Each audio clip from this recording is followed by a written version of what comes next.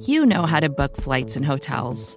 All you're missing is a tool to help you plan that unbelievable travel experience. That's why you need Viator. Book guided tours, excursions, and more in one place. There are over 300,000 travel experiences to choose from, so you can find something for everyone. And Viator offers free cancellation and 24/7 customer support for worry-free travel. Download the Viator app now and use code Viator10 for 10% off your first booking in the app. Find travel experiences for you. Do more with Viator. Hi, this is Scott Galloway, NYU professor, best-selling author, serial entrepreneur, and the host of the Prop G Markets podcast. For nearly 2 years, Prop G Markets has brought listeners unfiltered analysis on high-flying stocks, burgeoning sectors, stupid acquisitions, and master of the universe CEOs. Starting May 20th, Prop G Markets is launching a new feed with 2 episodes per week. What a thrill! The good news? I know how to get you rich. The answer? It's on Prop G Markets. Don't miss out. Listen and subscribe to Prop G Markets wherever you get your podcasts. You're listening to the Vox Media Podcast Network. Welcome to another episode of the A-Side Live Show here on MMAfighting.com. I am, of course, Jose Youngs, as our mustachioed introductor pointed out. Welcome, everyone. Joining this week is, of course, Casey Leydon, but no one wants to hear from him. But Sarah Kaufman is making her return. MMA fighter, PFL fighter, former UFC fighter, former Strikeforce fighter, all that fun stuff. So, Sarah, how's life up in Vegas? Well, I mean, for me, it's down in Vegas, but it's pretty good. I came down here to help JoJo Calderwood get ready for a fight this weekend, kind of last minute. It all got thrown together. I'm not always the best at sporadic decisions, but I feel pretty good about being down here. You know, my weight's really good too. So if something were to come up, if someone were to get injured or if they were to get sick, hopefully there's an opportunity for me to step in and get some action in the cage. Casey, how's life with you? I'm sure we're going to have a lot of questions on Joanne Calderwood's decision to take a fight. I think a lot of fans are a little surprised by the decision considering she had locked up a title fight down the road, but we'll get to that. Casey, how's life with you? Life in Inglewood is fantastic right now.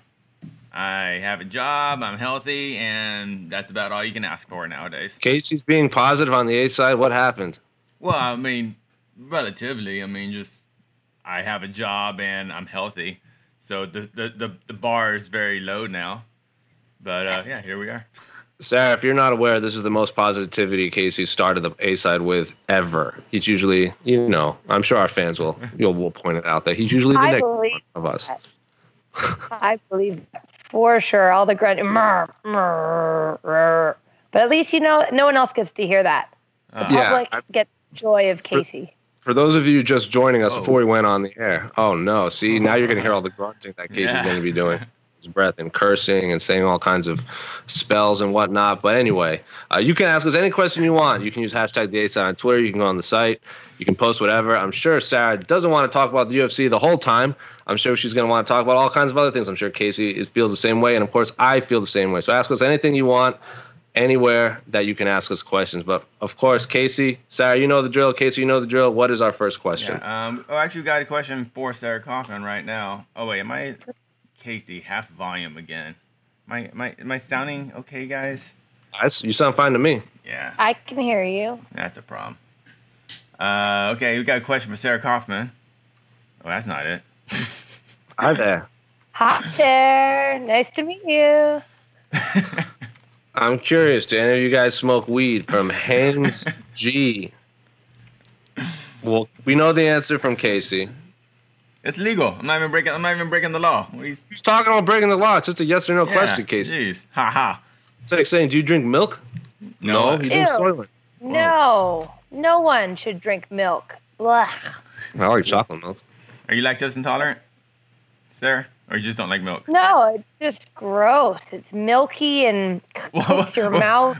But is that your description for milk? Yeah, it's milky. Yeah, it's like somewhat viscous, like especially when there's all the fat in it. It's so thick and yuck. Tastes gross. Everyone should just drink water. I like chocolate milk and I like coffee milk, the official drink of the state of Rhode Island. So that answers my milk question. But to answer the actual question, I know Casey does. I do not. I'm not going to answer for Sarah, though. So I have never even touched weed at all, even though I live in BC, where apparently, BC has really good weed, and everyone smokes it everywhere all the time. It's now legal there-ish.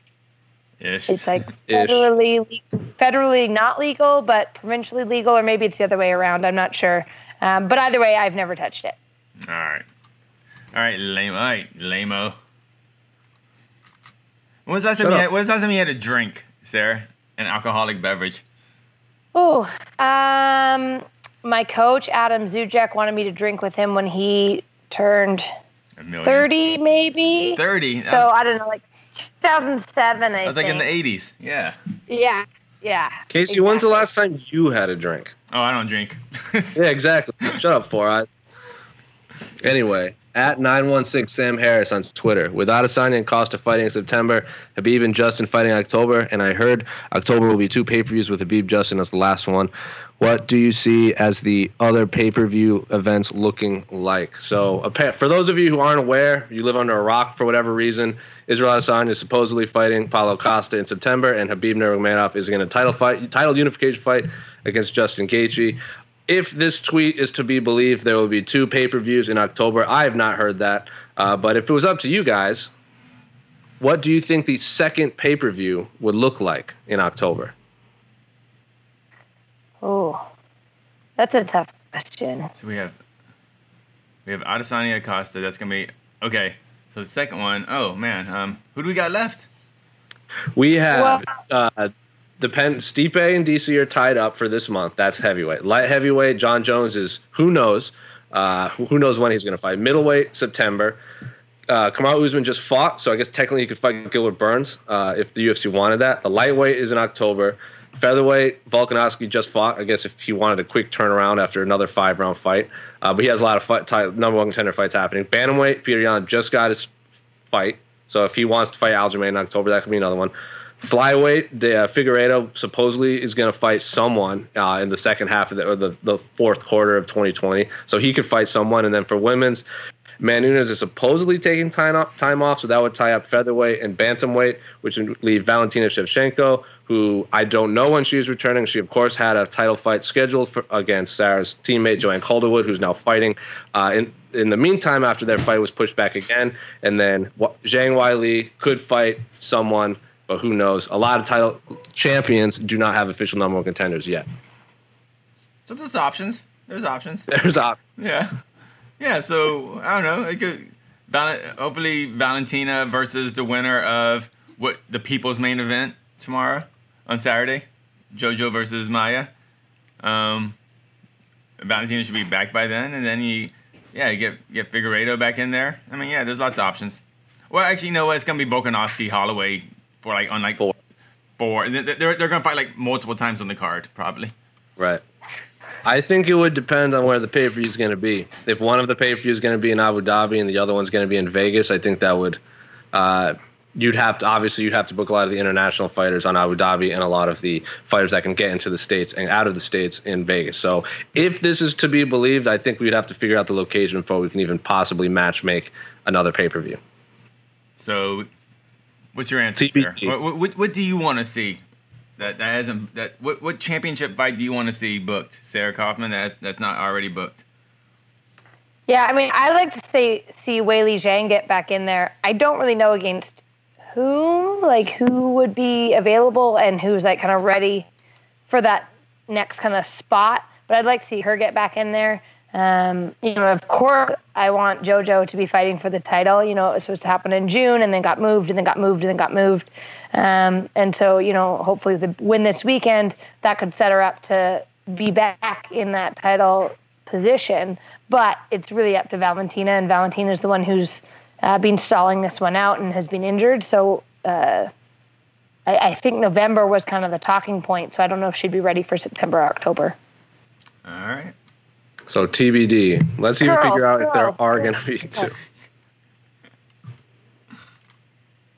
From Julius_Redslow on Twitter. What are the positive side effects of COVID-19 for the UFC, in parentheses, consumer, regarding fight cards, ranking dynamics, special way of presentation, production, etc.? So I guess this person is asking what are the benefits to the consumers? So what do you guys think? Sorry, JoJo just came in. She's distracting me. She's not a good person. She's so distracted. She just mooned me, but I won't show that on TV. Was it a big flash of white? Well, not as white as my own, so it's hard to judge, I think for the consumer, the fact that so many fights have been on and there hasn't been much other in the way of sports, I think has been great. I think people have been very excited to watch the fights. Is that what the question's asking? I think so. I think it's just if there's any positive side effects for the UFC consumers. Yeah, I just think that there's stuff to watch. And I think that potentially there are more people watching the UFC who maybe wouldn't before, given that there hasn't been a ton of new content coming on. But I think that that's starting to open up now. Casey? No, there's zero positives to the consumer. I mean, you don't get cool weigh-ins. You don't get any press conferences. You don't There's get, definitely a positive. We get a lot of fights in a tiny cage. Only if it's over here. Who knows? But that's still a positive. Well, they had tiny cage. They used tiny cage before, just depending on the arena. So yeah, but now they have to. Now we're gonna get Stipe DC in a tiny cage. Yeah. So okay. But that's an illusion, though. Remember?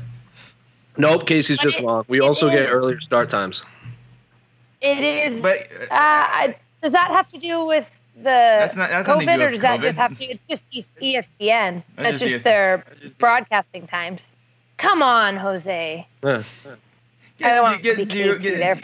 zero positives. There's just there's slightly bad, and we get maybe slightly less than bad, but with the UFC, because there's still fights going on. But it's not like we get more fights. It's just these are just. Remember, we had all those cards canceled, and so no positives for COVID-19 for the consumer. Oh, Casey, dude, it's a worldwide pandemic. Hundreds of thousands of people are dying. And we're hey, no, we get a small cage. It just seems very odd saying that. Oh, for sure, but they're not saying what makes the world better about the UFC during COVID. It's just saying what's a small positive side effect. Agreed. A positive side effect is for a lot of the fighters that really do not like doing media. This is a good because for fight week, instead of sitting around for an hour talking to 30 different outlets, they just have to talk to a laptop for 15 minutes. So that's not true. This past week, JoJo's done the other day. She had 2 hours straight of interviews, and then she's doing 2 hours straight this morning. So it's still a lot. Okay, well, they don't talk to us then. JoJo's not talking to me. So. Well, it's because she doesn't like you. I was going to say, no one's talking to Casey. They're talking our own Damon Martin and Mike Heck on What the Heck. Plug right there. So the positives are small cages. Is there anything else? I like what Paul Felder said, where it gives the opportunity for fighters that are ranked in a certain way to get bigger fights because they're other fighters would have to be forced to take fights. So Paul Felder's not going to be close to a title shot, but because so few fighters could get to America and vice versa, it could open opportunities for bigger fights just because those are the only ones available for certain fighters. So that's an advantage. So that's an advantage for Paul Felder, but not the other fighter. Well, it's an advantage for both fighters, I mean, really. They both get paid, so there you go. Not the guy that can't come over here and fight, right? Right. The side effect for him is that he gets to sit on the side, but the side effect for people who are able to make it in is they might get more opportunity. Correct. We've also seen a lot of LFA, Kombache, Titan FC fighters that get those last-minute fill-in replacements and then get to the UFC. So I'm sure they don't want to get to the UFC based on a pandemic, but if their dream is to get to the UFC and they achieve that, that is some sort of side positive effect. Also, our own Alex Cayley wants to inform us that he drinks 3 glasses of milk a day. What a man. Oh, his insides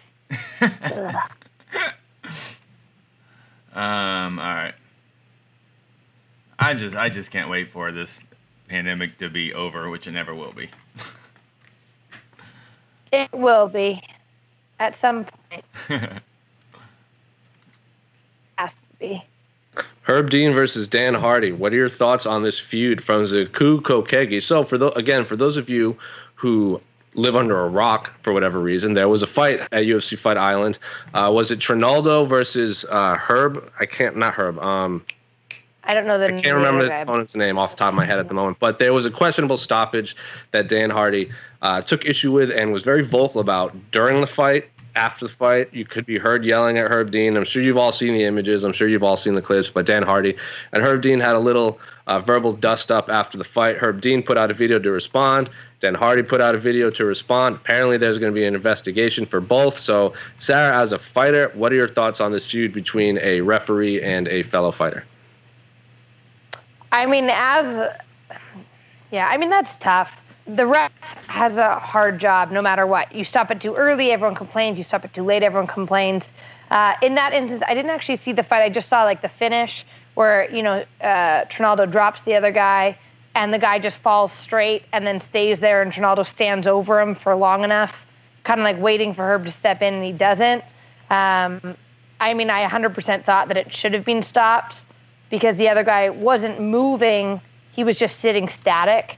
And then once he got hit, he, again, didn't move. He just stayed there. So I thought it should have been stopped, but I do think that it's a really tough job. In Herb's side, if he's like, well, he was lying down, he had one arm up, his eyes were facing his opponent, technically that is what they're looking for. So I don't know, maybe if it was a different fighter who was in that position, they would have been more upset. But did the guy who got knocked out, did he complain? Because I think that's kind of what matters. I haven't heard anything. I don't think he's directly responded to anyone or anything yet. I don't think he's put out a statement that I've seen anyway, as of right now. Right. What do you think? I think if that guy matters, yeah. I don't know. What do you think of Dan Hardy basically yelling at Herb Dean in the middle of the fight? I mean, he screamed it at the top of his lungs, stop the fight, and then was seen telling Herb Dean, like, I'm doing my job, you do yours. Did you see Dan's response to that, though, to how people were claiming that he jumped over, was it yelling at him through the cage and stuff, which he wasn't. Dan never left his booth. He didn't. He was yelling at him from his booth. Yeah. He did stand up and take his headset off, but he never walked out from behind his booth and got in his face. I think that's because how Herb Dean, when he leaves the cage, he walks past the booth, so then they had that confrontation. I think a lot of it has to do with the fact that there's no crowd there. We hear Rogan, everyone yell, stop the fight all the time and things like that. It's just... This is a unique situation that hasn't happened yet in this pandemic era, but we've seen happen plenty of times in the normal era. But Rogan and people going stop the fight. It's just no crowd kind of increased the intensity, I think. I think it makes a big difference that it's Dan Hardy, a former fighter, yelling. I don't think it would hold as much water if Joe Rogan was yelling at Herb Dean because Joe Rogan has never had a mixed martial arts fight. So I think Dan Hardy has also been very vocal about protecting fighters throughout the year. So if anyone is going to yell at a ref in the middle of a fight, I would assume it would be Dan Hardy. I feel like you always, like what Casey was saying, you always have people yelling. Like you have the crowd yelling at the ref, like, boo, stop the fight, get them off the cage. Like the crowd plays such a huge part. And it's not supposed to, but it does. But it also masks all that sound, masks other people's opinions, whether it's the corners that are yelling something, whether it's the commentators, when they stand up and, Dana is even yelling stuff sometimes. It's just now everything is heard.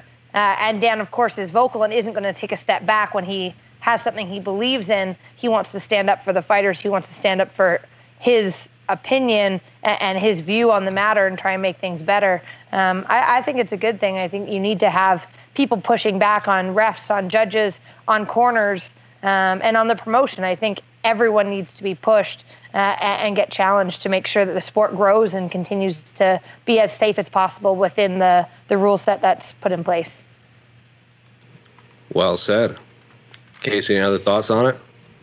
I thought Herb made one good point that's not being talked about was when he could hear Dan Hardy during the fight, no, stop the fight. And basically, but this is bad for him because you've probably experienced this, Sarah, like in where like the other camp or the other fighter or maybe your own camp, when you're beating down your opponent, your camp like stop the fight, or like they're tapping, when they didn't tap and things like that. Like a lot of times corners, they'll try to confuse the ref often, so so Herb was actually really careful because like a lot of times when you hear stop the fight, that's often the other corner trying to get that early stoppage because point is to win. So I in the end, I think this is kind of much ado about nothing, but it's a little overblown. I think the entire thing. Herb Dean has had. He's widely considered one of, if not the best referees. I think that might play a factor because he's held to such a high standard. He's also had a lot of questionable stoppage. Remember the CB Dollaway stoppage in Russia? He got a lot of. Even CB Dollaway came out and said like that he didn't protect me. He took way too much unnecessary damage. But then he's also had some questionable stoppages like the Uriah Faber-Renan Barao fight, the second one. When Uriah got dropped and he had his thumb up while he was getting punched, and then Herb Dean still stopped it. Same as the Ben Askren and Robbie Lawler fight. He was the referee in that fight. So I think Herb Dean was not a late stoppage. Sure, but it was still no. That's what I mean. Like he's a man of extremes.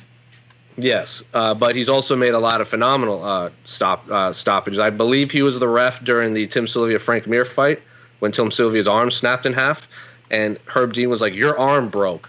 And Tim Sylvia tried to argue that it didn't. And Herb is like, I saw your arm snap. You can't fight. And then later on, it was revealed that Herb Dean was right. So, like you said, Herb Dean is on a lot of extremes, either a great stoppage or a questionable stoppage. So I think he just held to such a high standard.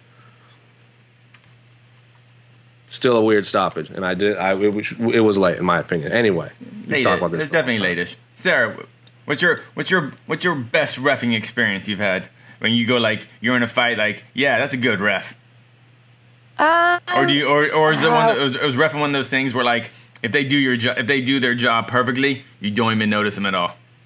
I think that's the thing. If they do a good job, you just don't really notice. Like they don't do a ton of stand-ups that are unwarranted. They don't interfere and change the course of a fight's dynamics too much. They're very clear. They're very concise.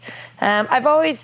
Was it Mike Rosenthal? The one who went to jail because he had this massive flop. Yeah. I always really liked him. I thought he was level-headed. I thought he made good decisions. I feel like I remember the few refs who made bad calls or did things that I didn't enjoy. But for the most part, I haven't had too many experiences where I thought, oh, this was an amazing ref. Because you're just in the moment, and if you don't notice them, I think they do a good job. It's kind of like background music. Yeah. Is there any ref that when you have a fight and you see their reffing that you kind of get worried? What was that? The tall lady ref? Kate Winslet. The worst. Kate. Yeah. You say Kate Winslet? Kate Winslow. Kate Winslow. Kate Winslet. She's I know. She's the French girl from Titanic. She's a great ref, by the way. Kate Winslet. Great actress, better ref. But continue. You say she's the French girl? Paint me like one of your French girls. Yeah, but so she's not French. It was a reference. Okay. Titanic reference. I know. Casey just has never seen the movie. It was you want to talk about Titanic now? Is that what we're talking about? Anyway. Yeah, Kate Winslow. Anyway, go ahead. Yeah, I mean, I'm glad that I didn't have her not because she's female, but just because I thought she was a terrible ref. And I don't think she refs anymore, which is great. I think that there are a couple that you're like, oh, I don't remember some of their names, but sometimes I'm like, oh, I hope I don't have them just because I haven't liked their demeanor or kind of what they've done. But overall, I don't really care as long as I get to fight. And I don't think they're going to stop something early or make bad calls. If they're pretty consistent in their reffing, I think then that's great. Judging, I wouldn't, I don't like any of the judges. I think Kate Winslow, she was a referee during Gabriel Gonzaga, Dave Herman, who were two of the bigger heavyweights the UFC has had. And it was a stoppage. And when she jumped in, she put all of her weight into shoving. I think it was Gonzaga. I can't remember who won that fight. It was at UFC 162. She lunged and used all of her strength to put Gonzaga off, and she just fell down. Like she did not even remotely budge Gonzaga from getting off of her. So getting off of Herman. I think it was her. I think it was that fight. But yeah, I forgot about her until you mentioned her, brought her name up. And she was great in Titanic. Bad. She was. I heard she left the reffing industry to pursue a full-time. She's a boating actress. A boating actress. She just specializes in boat movies. What are your favorite boat movies, Sarah? No, think about it. Speed 2. Good choice. What are some other good boating movies? I mean, Jaws. That's kind of a boating movie. Yeah, there was a boat in there for sure. Yeah, and YouTube comments, your favorite boat movies. Feel free to chime in. My God. What do you got? Anyway. What do you got, Jose? Poseidon. There's a boat in that? Yeah, they're on a boat. The whole movie is based on a boat that turns upside down. Spoiler. Oh, what about Little Mermaid? Oh, yeah, there is a boat on that. They get married on a boat. You get married on the boat. Pirates of the Caribbean 3. I liked that movie. All these spoilers. I didn't know. I only watched the first half of Little Mermaid. Oh, what was that one? That one, the kid in the boat, the whole movie with the tiger. Oh, yeah. Life of Boats. Life of Pi. Yeah, Life of Boats. Yeah, that was a good movie.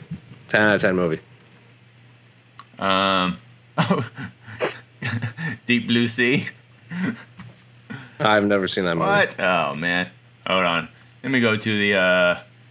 It's not a good YouTube comment I like.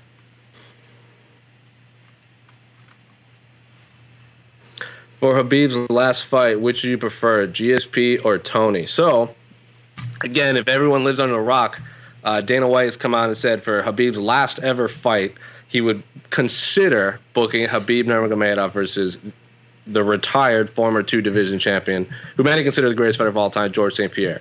I also read, I believe, that Khabib said his father wanted him to retire at 30-0, and I believe right now he's 28-0, which would be 2 more fights. So if he beats Gaethje, he'd be 29-0, so his last fight would go him for 30-0.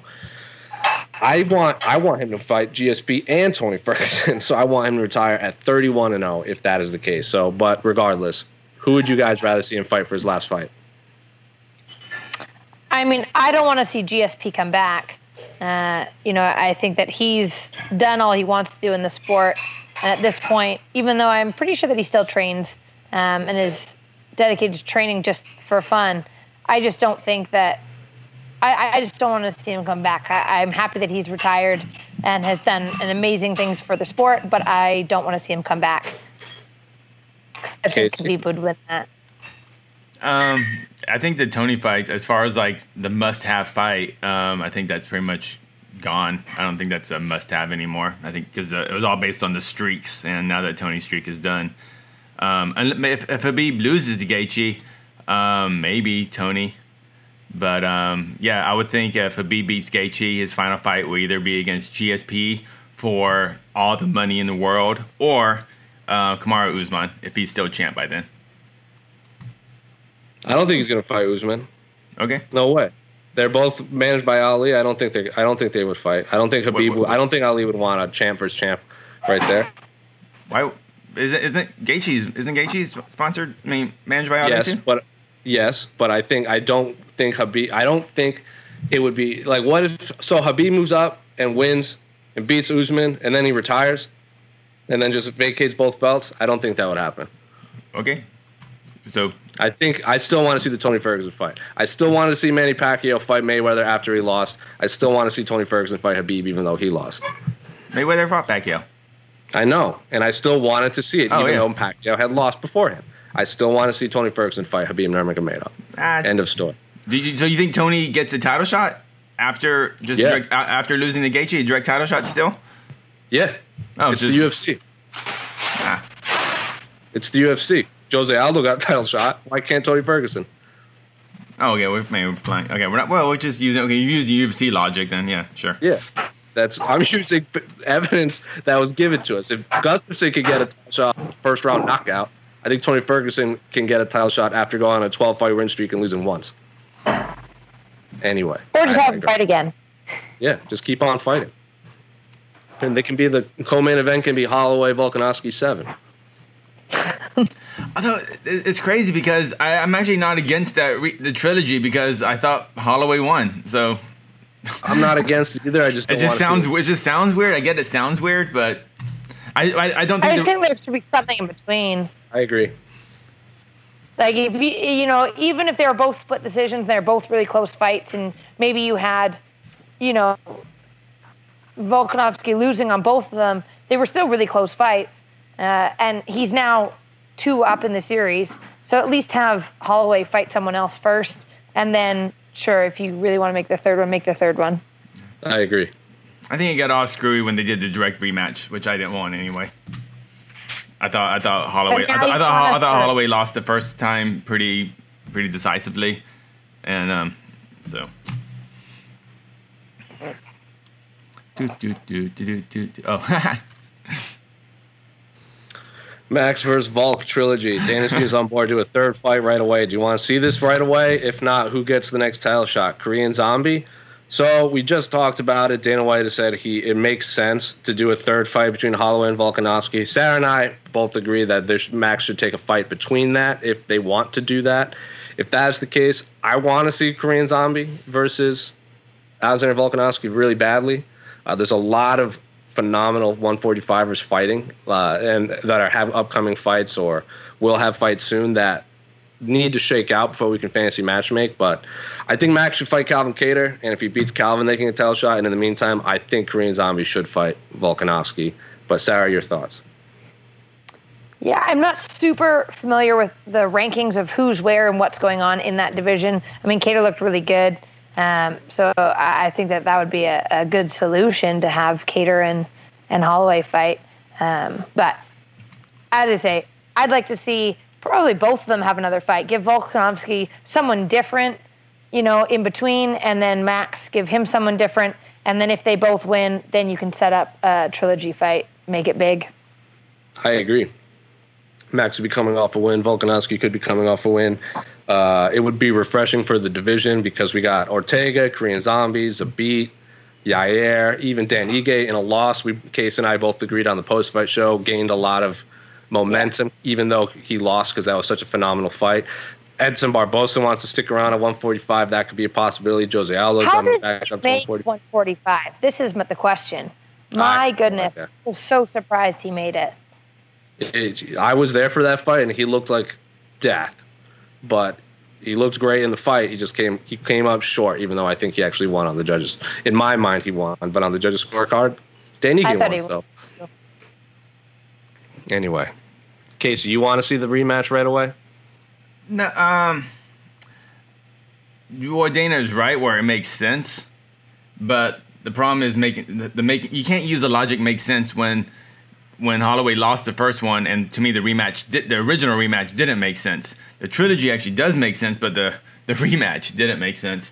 Wait, why is Zombie coming off? What's Zombie coming off? To win off Frankie Edgar? What else? Yeah, first round knockout. And before that was what? Before that, he knocked out Moicano. Both first round knockouts. Okay, and Moicano was after he got knocked out by Yair, right? Am I missing? Yes. And Yair hasn't fought since the Stevens fight, right? Correct. But supposedly they want to book this fight against Zabit, which has been booked 2 or 3 times already. Yeah, the featherweight bookings are weird. Like, so Zabit or is Ortega booked? Or is that, I keep seeing his name. No, Ortega wants to fight Korean Zombie really badly. Geez, so the top 6 featherweights in the UFC rankings, none of them are booked right now. Calvin Kattar's 2-0 in 2020, if that makes a difference. Yeah, but Calvin Yair, Korean Zombie, Ortega, Zabit, and Max, the top 6 guys, none of them have fights booked right now. Nope. I don't know. Why? Yeah. You could put any of those guys versus Volkanovski right now. Right now, the way they're building up the featherweight seems very odd right now. So, I think it's justification for any one of those guys to face Volkanovski next. Agreed. Which one sells the best though? Which one sells? Which one makes the most money? That's what matters here, right? Probably Korean Zombie. Think so? All right. Mm-hmm. I think Korean Zombie is incredibly popular. I mean, if you wanted to get into the Russian market, Zabit would be the one. Obviously, they have a champion in Peter Yan and a champion Khabib. If they want to go for a third Russian champ in a market that can't be in the World Cup or the Olympics, I think people overlook that. They are desperate for sports stars. Are Russians buying pay-per-views though? Is anyone buying pay-per-views in 2020? Yeah, then 1 million pay-per-views. Did you see there was someone posted on Twitter that they got double charged through Google Play for one of the UFC 242 251 I think it was. So, and a bunch of people are like, hey, so did I. Like they got charged by UFC TV and Google Play. So they got double pay-per-views off of one person. So if that's the case, I'm very curious to see if those numbers were accurate. But that's a side story. That's how you make money. Yes, you're not wrong. That's how you do it. From Jay Romero, longtime commenter, Average Joe R on Twitter. Binge watched Kingdom this past week while stuck in bed, and honestly, one of the best things I've seen in recent memory. I'm wondering what you all think are the best or most accurate depictions of combat sports in movies / TV to date. Sarah, as an actual professional fighter, of all of the things you've seen combat sports portrayed on MMA, on movies and TVs, I'm going to assume combat sports is boxing, Muay Thai, MMA, all that good stuff. What is the most accurate depiction? I haven't watched most of those movies, honestly. Like, I haven't seen any of the Rockies, Kickboxer, I really haven't seen any of them. What have I seen? I've seen, Ong Bak. I've seen Haywire, which is, just has Gina in it, but isn't really a fighting movie. I've seen $1 Million Baby, which I thought was a good movie, but, none of them really have accurate depictions of actual fighting. What was that one? Was it Brothers? Warriors. Warrior. That one. I thought that one was pretty good. I mean, the fighting's never good in any of them, really, but I thought that one was pretty good. I like that one. I think that's what most people point to as the most accurate depiction of MMA, even though it is incredibly Hollywood, because fighters are having full-on conversations in the middle of fights while they're fighting. Casey, what do you think? I've never seen Kingdom. That's the TV show, right? Yeah, TV show. It's the most accurate in terms of regional scene, because it's about fighters kind of coming up. If you're into mixed martial arts dramas, I would actually recommend Kingdom. But as far as the most accurate depiction in combat sports in a movie, Here Comes the Boom. Fight Club. No, Here Comes the Boom. I haven't seen that one either. Is that with King of Queens guy? What's his name? Kevin James? And when I saw it at first, I was like, no, this is stupid. Because the premise is he's like a band teacher or something, whatever, and he needs to raise money for the band field trip or something. So he starts fighting MMA. But because it picks up more publicity, in the movie, Joe Rogan signs him, but the UFC signs him. I'm like, no way some random band teacher would be in the UFC. But now looking at today's standards, yeah, I could see that. Just for yeah. But they had lots of cool stuff. They had all the old gimmicks. They had Chael in it. Chael did a fake tap. He's like, I did a tap. And they had a guy throwing up after he gets his hand raised. They had a cage collapse. They had guys fighting in the rain. So all those kind of stories you hear about guys, on their way up to the big show, they have that all part of the movie. So Here Comes the Boom. Is that the one? Is Bas Rutten in that movie? Yes, he is. And Henry Winkler. That makes sense. I've never seen that movie. I liked A Prayer Before Dawn, which was a Thai movie about a English man who goes to Thai prison and learns and fights Muay Thai to get out. I thoroughly enjoyed that movie. Sarah, do you watch movies? Do you just watch?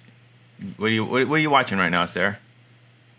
Well, because I have Netflix at John and JoJo's house, I started watching Money Heist the other day, a couple nights ago. It's like a Spanish show, but it's English dubbed. And it's just like these people who go into a bank or the Spanish Mint, and they're trying to do like a 2.6 billion euro money heist. So I just started that. But, I typically tend to like the more reality singing shows like Songland, The Voice, things that I can sing to. Of course. Yeah. If you haven't, Google it, but Sarah Kaufman did sing Face the Pain earlier this year.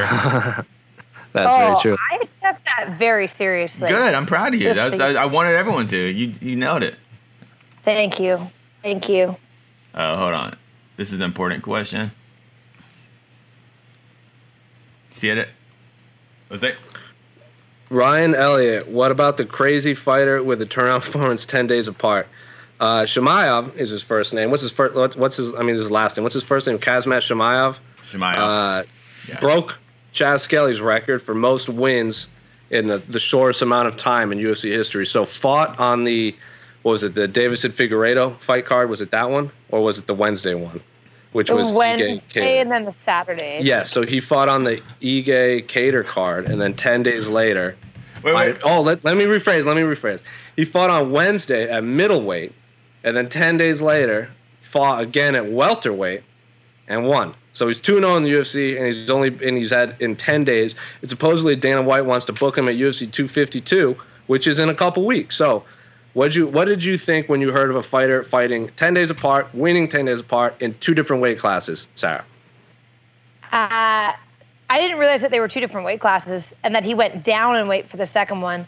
Did he step in on short notice for the first one and went up in weight? Did he get signed at a higher weight or just? So I don't know if so his natural weight is welterweight, and then I don't know the details of his first fight. It might have been his reason. But I will say when he fought Reese McKee, who is a very highly touted highly touted prospect coming out of the UK scene, he's really a lightweight.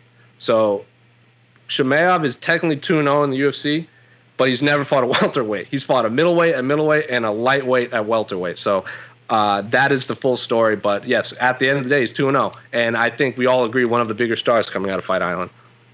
Yeah, I didn't actually see either fight live. I saw kind of like the finishes after the fact, and then realized that it was the same person.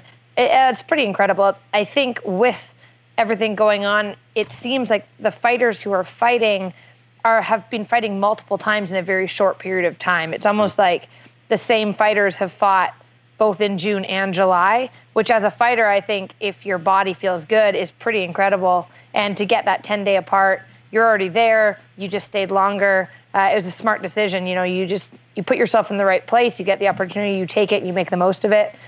So hopefully he just keeps getting bumped up and kind of rides the train. He's already gaining comparisons with Khabib. A lot of people on the internet refer to him as Habib because he's just a bigger version of Khabib. That seems to be his nickname on Twitter and Reddit. Even, Dan Hardy was already talking about booking him against Kamaru Usman, even though for all this 2-0 talk, I think he's only 7-0 or 8-0 professionally. I don't want to see him fight for championship right away.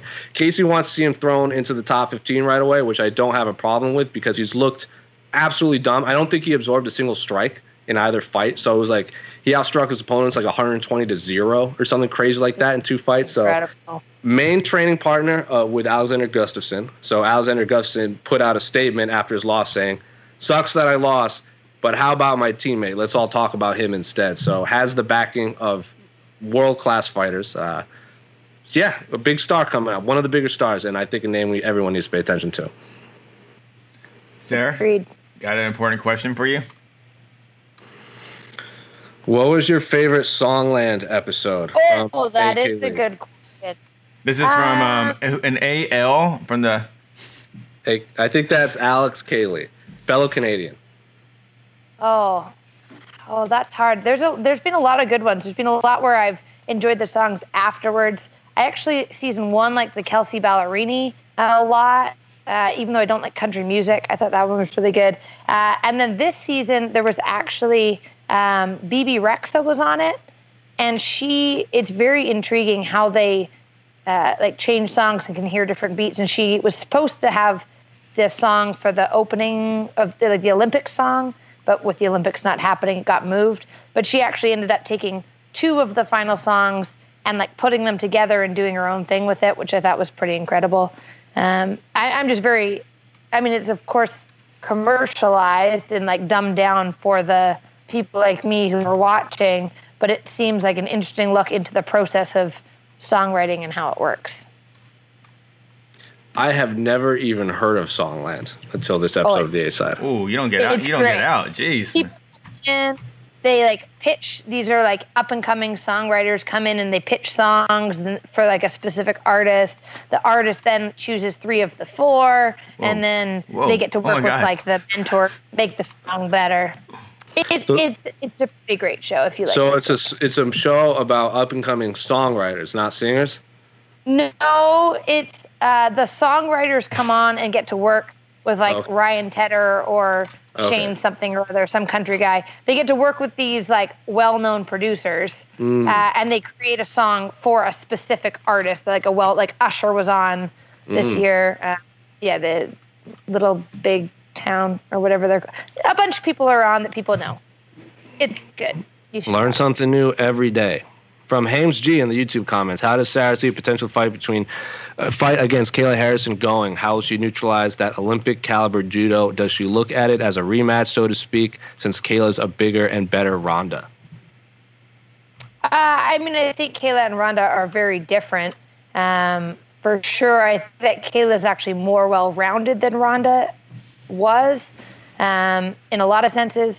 I don't know if that fight will happen. 155 is very large, so at this point I'm kind of stepping back from that and hoping to fight again at 135. But I think the way you fight Kayla is you have to know your pressure, know your range, not be worried about throwing. You at some point you're probably going to get taken down. She doesn't tend to do a lot of damage on the ground, I don't think, but she's very dominant. Like she was able to control Larissa for 5 rounds. It was kind of like just like the same thing every round. It was like user strikes a little bit, big takedown, and then great top pressure. So the key would really be, neutralizing some of those takedown injuries, stuffing some takedowns if you're able to, and then just working constantly to have great cardio to get back to your feet if it happens, use your range, and then hit her hard. Oh. Well, there you go. Hope everyone was taking notes. It's a breakdown. How's the whole PFL process been during pandemic? We just had Lance Palmer come out and request his release and had a few gripes with upper management of the Professional Fighters League. Yeah, I haven't had any issues with PFL. I think that they were in a tough situation, especially at the start of the pandemic. Their season was supposed to start in May, and clearly you can't really start a season when everything's shut down. You have fighters from 25 different countries all coming into the same spot. Logistically, it just wasn't going to work. But it is hard to say, hey, we're pushing the season a full year. If like I hadn't fought since October, so that would be, essentially over a year and a half between your last fight and the next fight. I think it's great that they were offering stipends to some of the fighters that they were wanting to keep on. But again, it's hard to only have. Can you hear my phone going? Oh, sure can. Oh, I'm so sorry. Amateur. I'm so sorry. I thought I had it turned off. I'm an amateur. I sure am. But yeah, so I think that they did what they were trying, what they were able to do, but it's just hard when you're having to sit on the sidelines. For me, I have a great relationship with them. I love fighting for the promotion, and the fact that I'm now able to look to fight in my own weight class at 135. I'm grateful for the fact that I have that opportunity, because 155 is really not where I fit in the realm of height, weight, and size. Do you ever actually weigh 155 pounds? When I eat a lot of cookies. Okay. Yeah. So during COVID, I got up to like 157, 158. But was like just heavier than I needed to be. But right now I'm all the way down at like 147, so I feel much better. So this is your normal kind of in shape weight what you are now? Yeah, like 150, around 150 is kind of where I'm in shape, but still training and still moving around, but able to drop quickly if I needed to make weight at 135. Question from Captain Saxman. in the YouTube comments. For Sarah, if you as a Canadian could only bring one of the following to Fight Island in Abu Dhabi, what would you bring? Alcohol or pot? Well, I don't drink either. I don't drink and I don't eat or whatever. I don't do either. So I would probably, JoJo just I brought some Canadian leaf cookies with maple filling in them. I'd probably just bring some kind of Canadian treat. What were those cookies? Those were chocolate maple filled Canadian maple leaf, like stuffed cookies, All right. Those sound dangerous. So neither cookies is the answer, Captain Saxman. Cookies. From Smokey J MMA. Okay, we talked about this question in the MMA fighting staff, and we think it is absolutely bizarre. Taking the actual size out of the equation, what do you feel is the biggest challenge for fighters with the size difference between the 25 and 30-foot octagon? So this individual is asking, what is the biggest difference between the 25 and 30-foot octagon besides the size? So don't take into account the size difference. But what's the difference between the two 25 and 30-foot octagons? They can squish more logos in one camera angle in the 25-foot one versus the 30-foot one. What do you prefer, Sarah? Do you prefer a smaller environment or a bigger environment to fight in? Like a phone booth, or do you want just a big, football field to run around on? Yeah, definitely not a football field. Somewhere in the middle, like we have, at my gym, Victoria Zuma, we had a cage. It was a pretty small cage, so it was almost like, a couple steps and you're against the fence, so you don't get to use as much footwork and distancing as maybe you'd like. And there have been fight promotions like the smaller ones where the cage is literally like you take 2 steps to the middle, you put your hand out, you're touching the other person. So somewhere in between that and the massive one, because the massive cage, unless you're a heavyweight, and even then, if someone's good at moving and that's all they want to do, it's hard to cut them off. And so the whole fight, if someone wants to, you can just chase them and chase them and chase them. And it's hard to either pin them down or cut them off as much as you need to with just that vast kind of openness. I do think 25-foot cage is perfect. I think it's still really big. Like, it's still plenty of room that if you are really good at using footwork, you can still maneuver and get yourself into a counter-fighting position where you're on the outside, but you have to be more active with it than when you're in the huge cage. You don't have to be that technically sound or that good to keep distance if you really want to. So I like the 25-foot cage. It's large enough that you can use all your attributes, but small enough that you can still use your attributes if you don't want someone to just run around the whole fight and not engage. There you go. That's why we bring Sarah Kaufman on the show, for intelligent answers like that.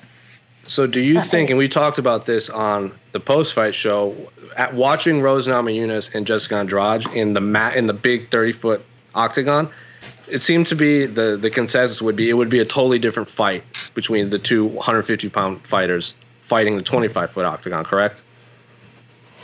Yeah. I don't know the second fight if it would have been a totally different fight, because it didn't seem like Andrade was pushing in, I didn't think, too much to try and close that distance compared to the first fight where she really tried to get her against the cage.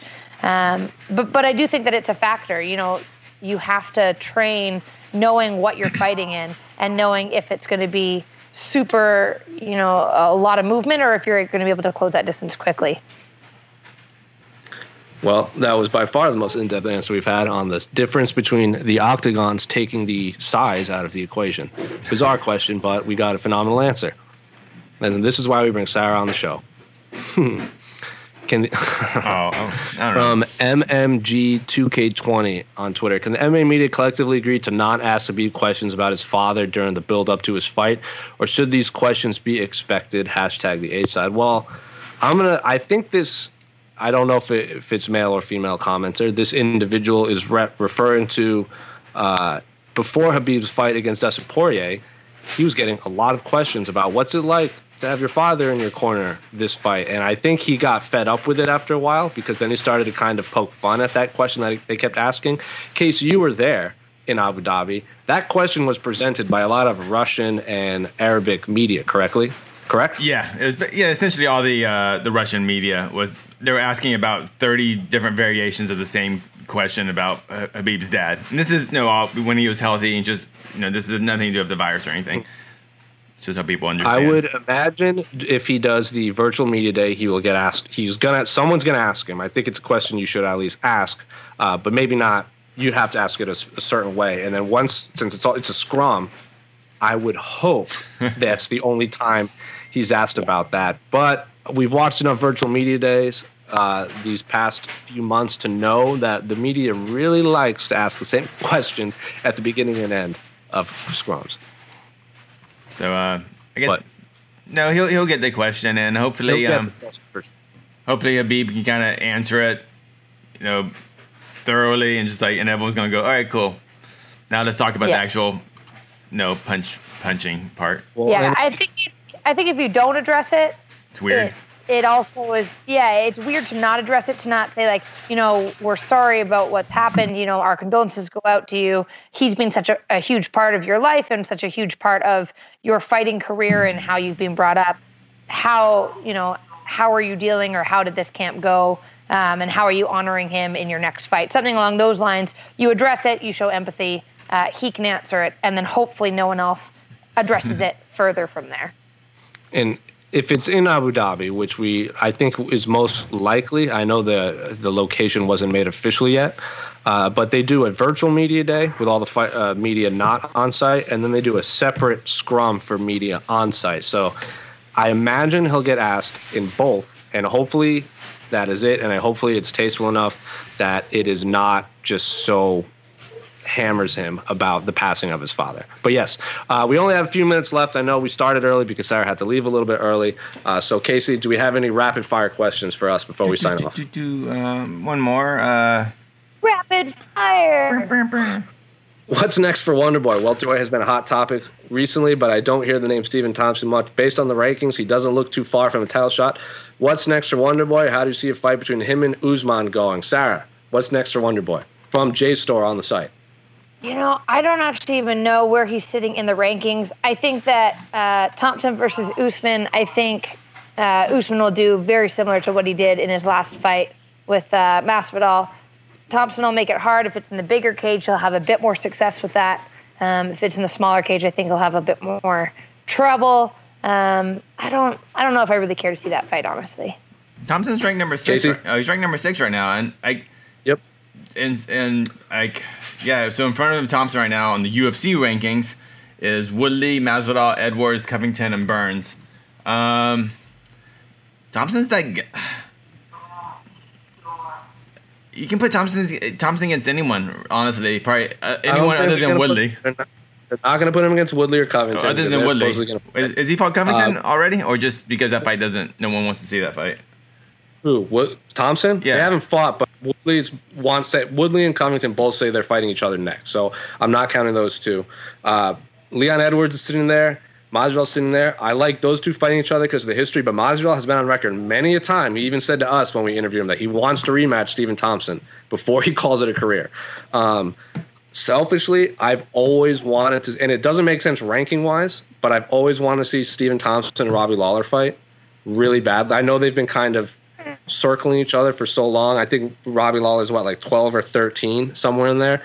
I want to see that fight 5 rounds, but if Robbie doesn't fight for a while, that's out of the equation. So, yeah, Stephen Thompson versus, the winner of Jeff Neal and Neil Magny. That fight's coming up soon, too. There's a lot of fights that have to happen or have to even get booked first before we can fantasy match make. Stephen Thompson versus Chimaev. Let's do it. Okay, there you go.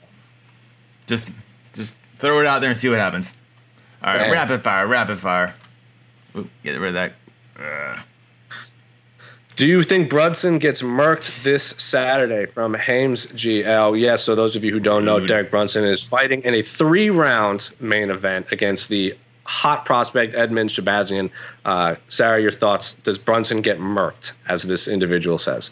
I honestly have no idea because I I haven't even looked at that fight. The only fight I care about is the co-main event that I think should be the main event, which is Joanne Calderwood and Jennifer Maia. So that's the fight that I care about the most. Maybe I'll watch the main event. Maybe I won't. I probably will. But either way, Joanne Calderwood looking to have a big finish, and then I want to see her get that title shot right away after. So I'm super excited that she took the fight. So I'm just going to ignore the question and then talk about how awesome JoJo is. There you go. That's what I would expect. Yep. Casey? Do I think Brunson gets murked? No, he does not get murked. No one's getting murked. I like the fight. Someone did this weird he may lose, on Reddit. But murking, I don't know. Someone did this weird comparison on Reddit where it seems like all of these middleweight prospects that come up, they fight Tavares, Brunson, Uriah Hall in some form, like bang, bang, bang, all in a row. And like that is exactly like that seems to be the path Shahbazyan most likely will take if he might fight the winner of Uriah Hall and Romero, or especially if Uriah Hall wins. And then Israel Adesanya basically did that minus Uriah Hall. So, I'm very curious about this fight because we've seen this path before, and now that champion, he's the champion right now, Israel Adesanya. So, but very excited for that fight, but also probably more excited for the Joanne Calderwood, Jennifer Maia fight because that actually has title implications on the line. Oh, it's gone. JoJo's right there. She's waiting for me. Oh, okay. We got to go. Is that it? Two more questions. Quick one. Because this is for Sarah. What does Sarah think about Valentina? Since she fought her, she became well known in MMA? Question mark? Well, I mean, since we fought, she has become well known. That is a fact. That one's not a question. I mean, I think that Valentina is very skilled. Granted, when I fought her, we had no idea who she was. It was like an 8-day replacement. Hey, you want to fight this girl? I said, sure, why not? Like, I don't care. And that fight, it was a split decision. I think that I could have won that fight very easily. But I think that she's very skilled. I think her ability to distance and pace a fight, she kind of draws you and lulls you into what she likes to do. She's very skilled at her distance. She's very skilled, with the game plan that she tries to implore, and she's often very successful with it. So I think that Valentina is great. I think that she's, at this point, hasn't had, at 125 too much challenge, but I was very excited for the JoJo fight. And again, when she gets to actually make that fight, I can't wait to be in her corner and watch her get that title from Valentina. There you go. Yeah, final question. Can Sarah take a fight in the UFC with PFL down for now? Question mark from Terrence Leverett on the YouTube comment. I'm actually currently available to take fights where I'd like. I've talked with the PFL, and as of for now, I'm not with them right now. If for next season I decide that I want to go back, that's always an option. I have a really good relationship with them, but for now I'm in a position where I'm just Sarah Kaufman myself. And if something came up at 135 in the UFC, even potentially 145, as I say, I'm on weight. I'm currently in Vegas, so August 8th, if something happens there, I'll be here. There you go. Casey, is that it? That's it. I'm rolling the outro music right now.